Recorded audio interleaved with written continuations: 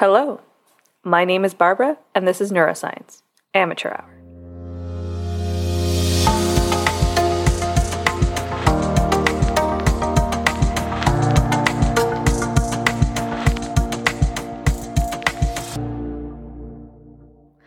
Welcome back. I hope that you enjoyed the spooky tale of the Salem witch trials and the hallucinogenic fungus that could have caused it all last week.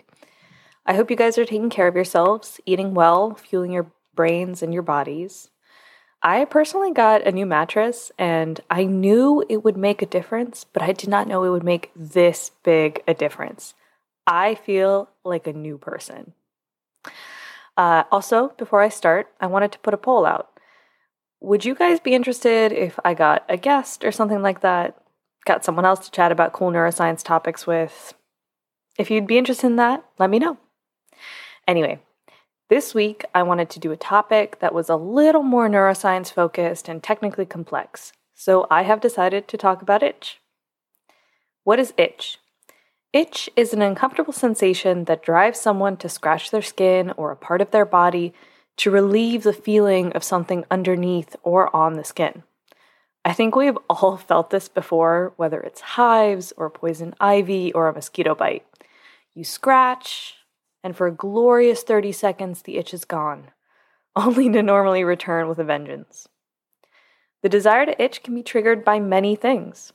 Different kinds of infections, such as herpes or lice. Yikes, that's actually not an infection, but you know what I mean. And also, if you have young children and they have lice, I am so very sorry for you. Also, environmental factors like poison ivy or allergy-related hives. Skin disorders are a common culprit too, from dandruff to scabs on your body. Also, some medical disorders such as diabetes, thyroid illness, or even psychological disorders can be responsible as well. There are a great many causes of itch, and as a result, there are a great many mechanisms for transmitting that feeling to the brain. Many people have called itch a Rubik's Cube, where we slowly, one by one, start uncovering the pieces and then slide them around until we understand how it works in concert with other sensations. There's also the whole immune system side of itch and allergies and histamine responses, but I'm not going to talk about that in any detail. But fundamentally, there is just so much that we do not know about itch, so it's a very active area of research. If you are interested, I highly recommend checking out Professor Batista over at UC Berkeley for a literal fountain of information on this particular subject matter. So, in order to not go into a 45-minute deep dive into every single different kind of itch-related subject matter, I'm going to focus primarily on the kind of itch that's caused by environmental factors like poison ivy. It all starts with receptors in the skin. In order to sense the world around us, we have sensory neurons, which will transmit information about our environment from our peripheral nervous system to our brains. The sensation of touch is very, very cool in that it has specialized mechanoreceptors at the ends of the sensory neurons, which are specialized to detect different kinds of touch. They all have fun names, too. So Pacinian corpuscles are located deep within the skin and are responsible for perceiving vibration. Ruffini endings detect skin stretch. Meissner corpuscles are stimulated by skin motion. And Merkel cells, my personal favorite, are specialized to detect edges and points. I can't actually explain to you why Merkel cells are my favorite. I think it's because they look like little Venus flytraps in your body. In contrast, pain receptors, otherwise known as nociceptors, are just free nerve endings close to the skin. Just a simple and clean system responsible for recognizing the big dangerous thing that could cause you harm, like a fire or something like that. Itch is surprisingly similar. Most kinds of itch are conveyed through the activation of special nerves called proreceptors, which are C fibers. These are identical to those that convey pain, but are functionally distinct, as these bad boys only send the itch signal from the peripheral nervous system to the brain.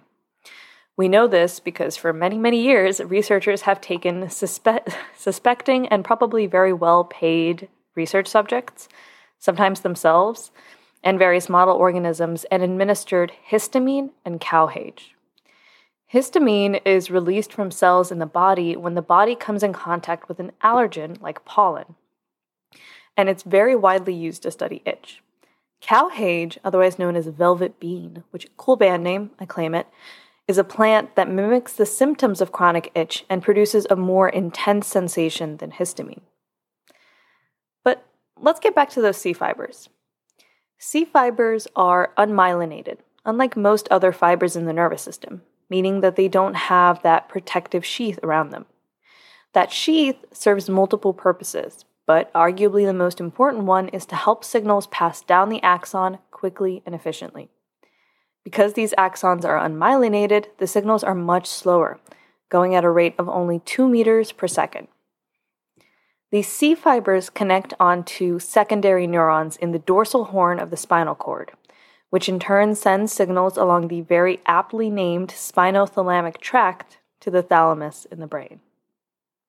The thalamus, a vital relay center, in turn sends signal to the somatosensory cortex, the part of the brain responsible for processing sensory information, to the amygdala, and to the insular cortex, just to name a few brain regions. It makes sense why this signal would be sent to the somatosensory cortex. It would probably be super valuable to localize where the itchy thing is on your body. The amygdala, which we know is kind of like the fear mediation center of the brain, might be responsible for mediating the stressful character of itch stimulations. Things like poison ivy and mosquito bites are definitely cause for concern. And the insular cortex. The insular cortex is interesting. I found this really funny paper, actually a great paper, called A Tale of Two Itches, which I have cited in the show notes if you're curious. It discusses why the involvement of the insular cortex is so noteworthy in the processing of itch. We know that the insular cortex is involved in high-level cognitive processing, attention, and formation of addictive behaviors. This makes sense, as it would probably be important to, pay attention and understand the thing that would be causing the itch. It's also thought that the insula plays a role in the evaluation of itch intensity and can reflect the urge to scratch in the given circumstance. But what about the formation of addictive behaviors? The itch-scratch cycle has been known to display characteristics of addictive behavior, and both itch and scratch behavior and various types of addiction, including recreational drug use, were shown to share common sensory mechanisms, specifically our old friend, the reward system. But the major question researchers have been focusing on is not whether itch and addiction are related, but whether itch and pain are related. There are a number of clear similarities between the two. We know that both itch and pain travel up those unmyelinated C fibers from the peripheral nervous system to the brain, as well as other fibers not mentioned in today's episode. Fascinatingly, in the human skin, both pain and itch can be stimulated by the same stimulus, be it mechanical or chemical or electrical, with stimuli at low intensities producing itch and at higher intensities pain. But the responses are different. One induces scratching and the other withdrawal from the stimulus. And if you've ever gotten a mosquito bite and you've pressed down so hard on it that it starts hurting, you know that it makes the itch go away, or even the act of scratching your body. I want you to try scratching your body on a part of it where it isn't itchy. It kind of hurts, doesn't it? And that's because scratching is actually inducing low levels of pain to stop the sensation of itchiness. So if pain makes itch go away, how are these two sensory pathways related?